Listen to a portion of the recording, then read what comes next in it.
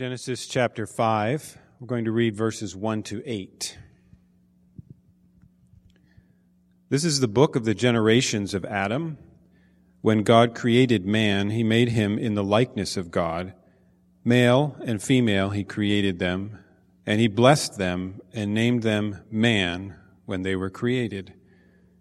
When Adam had lived 130 years, he fathered a son in his own likeness, after his image, and named him Seth.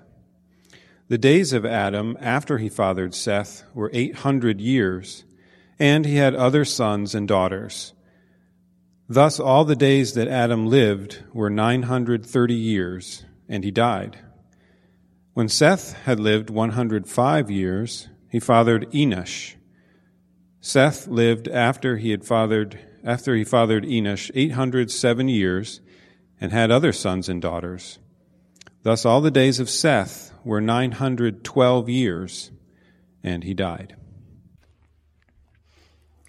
Let's pray together before we receive God's word.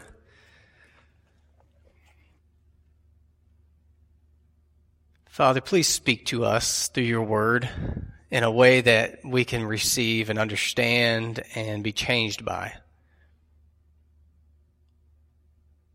There's a lot of challenges for us as we approach your word this morning. It's an ancient text, culturally thousands of years removed from us, and then we have our minds all full of our own modern, current, real-time concerns, and we're in danger of distraction and just not paying attention to your word. We're in danger of reading into your word what we hope to see in there, what we think we will see in there. I just ask that you would help us to be humble and receptive and pliable in your hands this morning, and that this would be a fruitful and eternally beneficial time for us. In Jesus' name, amen. So we're returning to the passage that we began last week, and this is a true part 2 from last week's part 1. So I'm not really going to review a ton from last week. You can listen to it if you weren't here. It's available online. But we're moving through Genesis this fall. We're in chapter 5. And before we get into it, I'll ask you a question, and this will kind of get our minds maybe in the right frame to receive the passage this morning. Last week, we looked at just the introductory 2 verses of chapter 5, and we remembered the fact that we are God's creatures. God is the creator, and he created us. He created each one of you. But as good as his creation is, it's compromised by sin and the fall. And so we're creatures living in a cursed world. And so the question as to frame your mind as we approach this passage is, how is it going for you these days as a creature of God in a cursed world? Just something for you to be thinking about as we move along this passage. How's it going for you these days as a creature of God in a sin-cursed world? I told you last week that we would approach chapter 5 in 3 sections: the introduction, the genealogy, and then one I just called hope. And we did the introduction last week, so this week we're going to begin with the genealogy. And there is much that could be said about this genealogy. But as I prepared for this Sunday, it occurred to me that much of what I might say about the genealogy would be probably better suited for a Bible study or a Sunday school class, more of a lecture perhaps, than this Sunday's sermon. So we'll look maybe at a lot of that another time. There's elements of this that are really interesting in terms of how they correspond and parallel with other genealogies. There's elements of this that are interesting when you look at the structure of Genesis and where this fits in there. There's interesting elements of it when you just sort of comb through the genealogy about the lengths of life and the implications of how long these people lived and what that means in terms of being fruitful and multiplying. Imagine how many children you might have if you lived to be 900 years old, and all of that you physically were capable of having children. And then your children lived almost 1,000 years. Imagine how rapidly the multiplication must have happened back then. But already I'm getting down the route I decided not to go. So we could talk about that other times. But for this morning, as we look at the genealogy of Genesis chapter 5, I just want to point out sort of the main thing that I think stands out and perhaps one of the main things that the Lord means for us to get when we read this section of His Word. Now remember, when you look at a genealogy, there's various reasons why it's profitable for us. We talked about last week. It grounds our theology and history, in our understanding of history and theology. It establishes continuity during long stretches of time. It establishes the identity and legitimacy of individuals, in this case Noah, who comes at the very end. And most importantly, it helps us to follow the promised seed of Eve, that God promised there would be a child born that is going to crush the serpent. And it's sort of the first telling of the gospel. All those things are present here, but we can't follow all those strands. What we're going to look at here is just the fact that in this genealogy, this is Seth's genealogy. We talked about Cain a couple weeks ago, but what sets Seth's lineage apart from Cain's is that with his line, his lineage, people began to call on the name of the Lord. People began to call upon the name of the Lord, and as we'll see, they walked with God. So those are kind of the two big ideas of the genealogy. People calling upon the name of the Lord, people walking with God. So first, if you'll back up one verse into chapter 4, verse 26, after we read the story of Cain and Abel, we get to Seth, and it says, "To Seth also a son was born, and he called his name Enosh. At that time, people began to call upon the name of the Lord." To call upon the name of the Lord. That's a significant phrase. If you trace it through the Old and New Testaments, it has the idea of intentionally and worshipfully and actively depending on the Lord. Intentionally and worshipfully and actively depending on the Lord. Calling upon the name of the Lord. In the Old Testament, as we go through Genesis, we'll see Abraham do this at several points. He'll build an altar and call upon the name of the Lord. And then in the New Testament, we see it, but focused on the Lord Jesus Christ. And I'll just read to you a couple of examples. First, Romans 10, verse 13, a famous one, says, "For everyone who calls on the name of the Lord will be saved."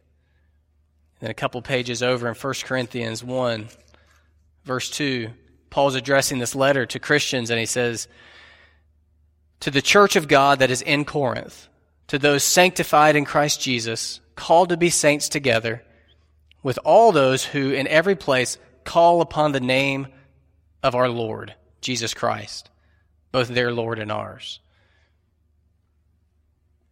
It's a picture of a child calling upon his father.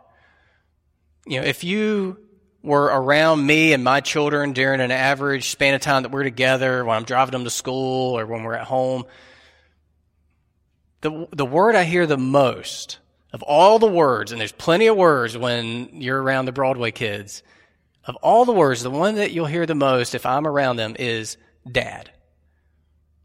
Dad, Dad, Dad, can I do this? Dad, Dad, Dad, did you know this? Dad, Dad, Dad, did you see this? Dad, I want to tell you about this. Dad, can I eat this? Children naturally just call upon the name of their fathers, their mothers. If you're around them with Meredith, it'd be Meredith, Meredith, Meredith. That's the picture of how we're meant to live as creatures of the Creator.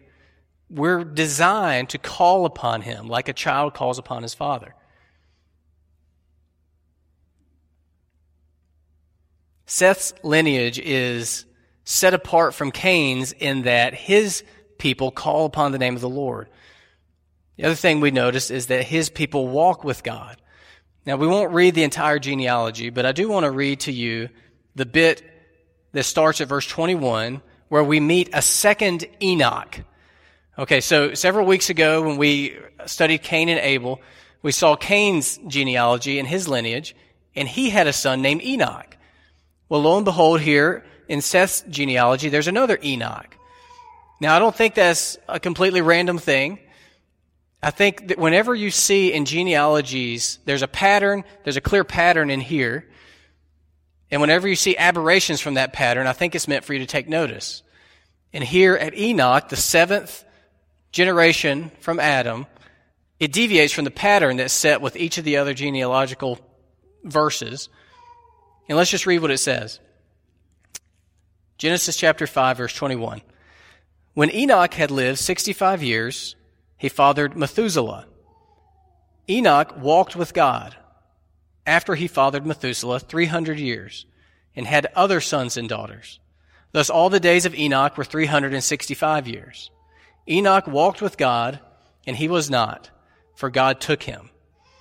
Now all the other genealogies say how long the father lived before they had the notable son, how long the father lived after having the notable son, whether or not he had more children, and the total years of life for the father.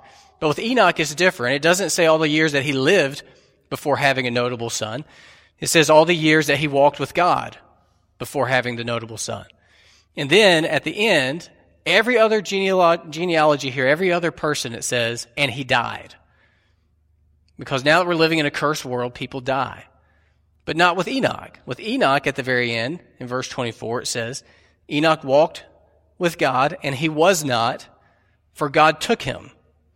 Now that is fascinating. What does that mean? Enoch walked with God, and he was not, for God took him. He didn't die the way the others did. And I can't tell you what that means. The Bible doesn't explain what that means.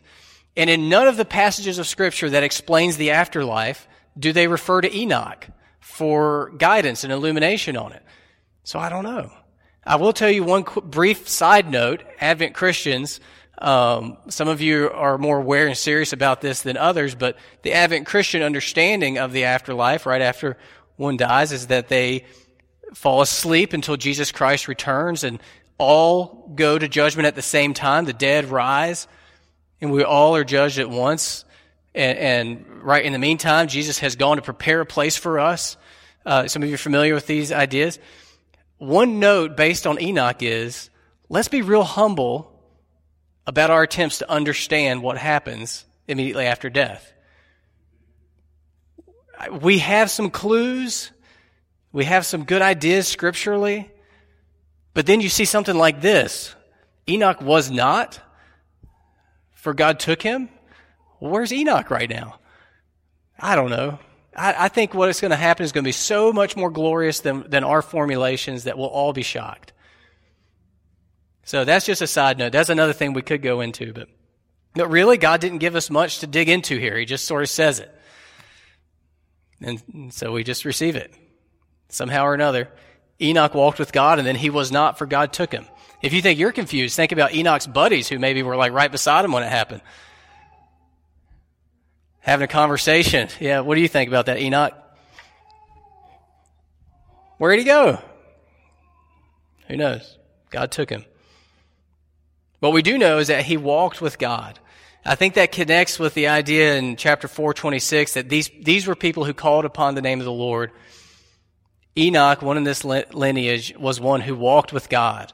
So calling upon the name of the Lord, if you trace that phrase through the Bible, you'll see that it's sort of a formal expression almost. It has to do with sort of formal worship of God, worship of the Lord.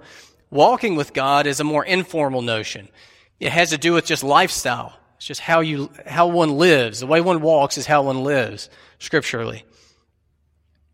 It's the idea of intentionally, worshipfully, actively being close to God.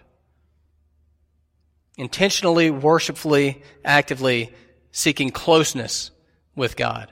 Now you can contrast that with the Enoch of Cain's lineage. All we know about him is that he was Cain's son, and Cain built a city and named it after him. You can see that over in chapter 4, verse 17. But what we know about the Enoch of Seth's lineage is that he walked with God. Now, luckily, we don't have to speculate as to what this means because God revealed in the New Testament some more details about this with Enoch. So we'll go to Hebrews chapter 11, verse 5. Hebrews chapter 11, verses 5 and 6. share a little bit more of Enoch's story. It says, by faith, Enoch was taken up so that he should not see death. And he was not found because God had taken him. Now, before he was taken, he was commended as having pleased God. And without faith, it is impossible to please God. For whoever would draw near to God must believe that he exists and that he rewards those who seek him. So here, as we try to think about what does it mean to walk with God, specifically with the example of Enoch, we're given additional revelation in Hebrews that it had to do with faith, and it had to do with the kind of faith that drove Enoch to draw near to God and to seek him. Now, there's all kinds of different ways to believe in God. You'll meet any number of people out there who would say, I believe in God. But not all of those people believe in God in such a way that they try to draw near to him and seek him. The Bible teaches that even the demons believe in God, and they shudder. But Enoch's faith, Enoch's belief was the kind that led him to draw near to God and to seek him. That's what walking with God looks like. Drawing near to him, seeking him through faith, and thus pleasing him. When we talked about calling upon the name of God, we said it's the image of a child calling upon his father. When we talk about walking with God, it's the image of a child who's just always underfoot. Any of you ever have kids or grandkids who are just always all on you? They can't get close enough to you. When you sit on the couch, they are going to sit on top of you. When you're in the kitchen trying to get things done, they are going to be all under your legs. This is a natural, innate thing for children with their parents, and it's a natural, innate thing for creatures with their Creator. So you're designed for this. You're designed to call upon the name of the Lord and to walk with God, to prayerfully depend on him, and to, through faith, draw near to him and seek him. Now, as we contrast Cain and his lineage with Seth and his lineage, we see emerge a contrast that remains today. From this early beginning, there have been people who just accept the curse and build their lifestyles based on it. They accept the fact that because of sin, they're separated from God, and their lives are temporary experiences of just this world only, and they just embrace it, and that's how they live. That's how Cain was. That's how his lineage was. He built a city. They had careers. They worked. If you remember his lineage, it told what kind of work all his people did. And that's it. That's what they're known for. Seth, on the other hand, what his people are known for is calling upon the Lord, the name of the Lord, and walking with God.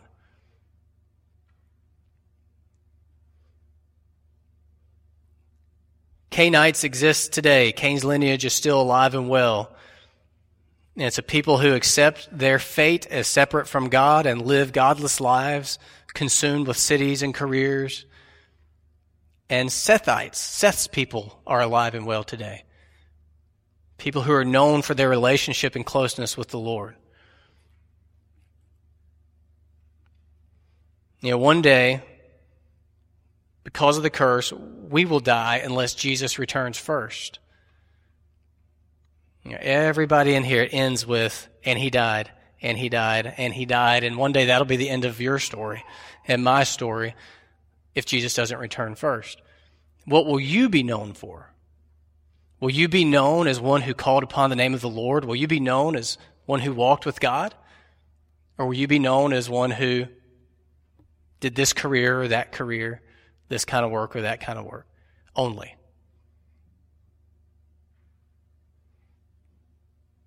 Now, it's not as though the Seth people didn't work.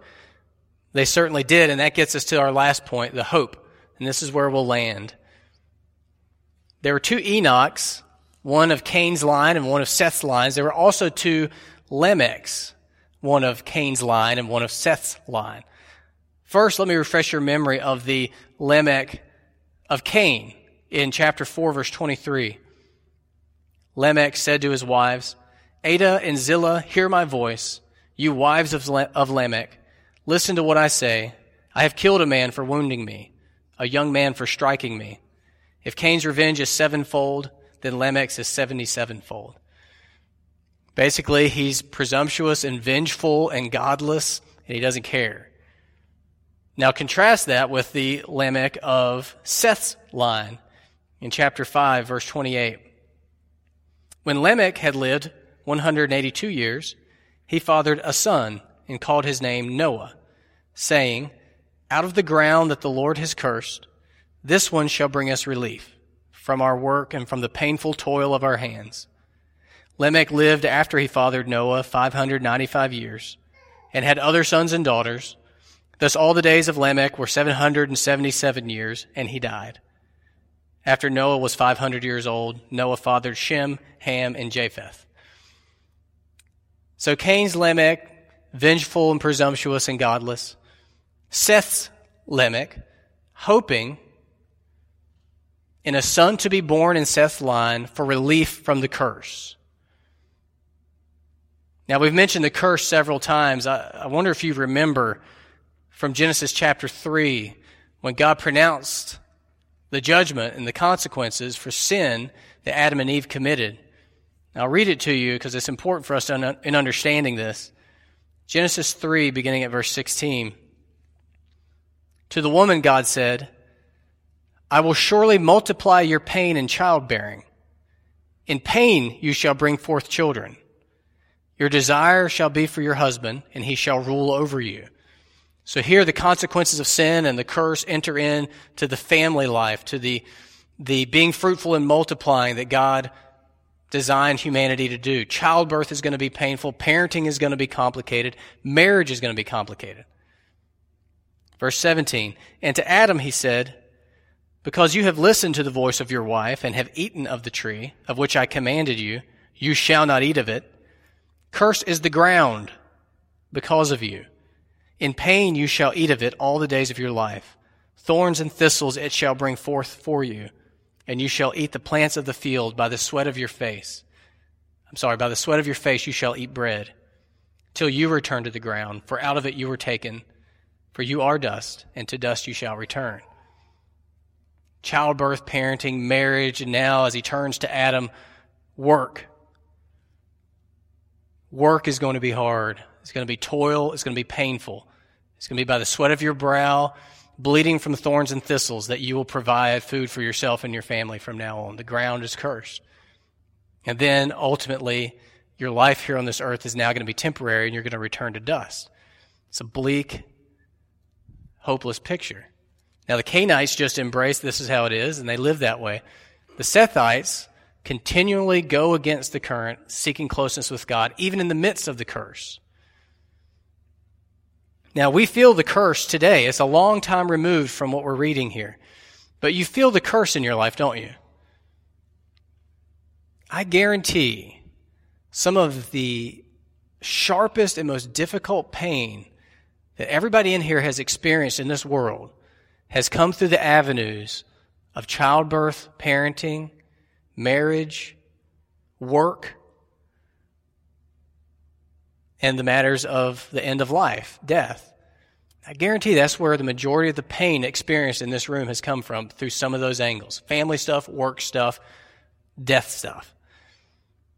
And these are central to what we are as human beings. Remember, God created mankind to be fruitful and multiply, be marrying, having children, having families, and to subdue and have dominion over creation, working, cultivating.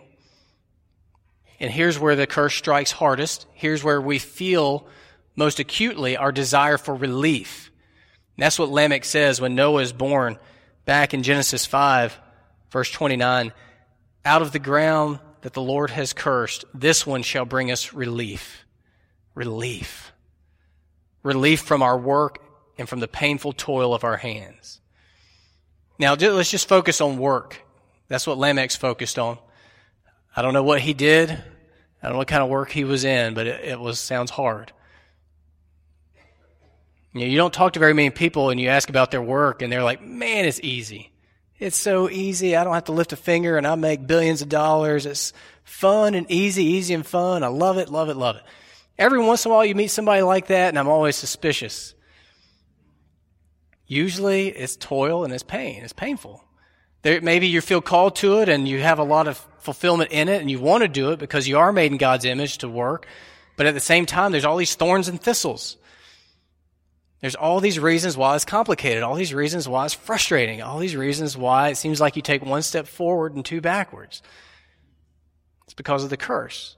So in your experience with this, what do you look to for hope? Maybe you're experiencing it right now. Your work is just extremely painful. What do you look to for hope in that? What have you in the past looked to for hope? I know somebody that it was just retirement. Hated his work, every day of it.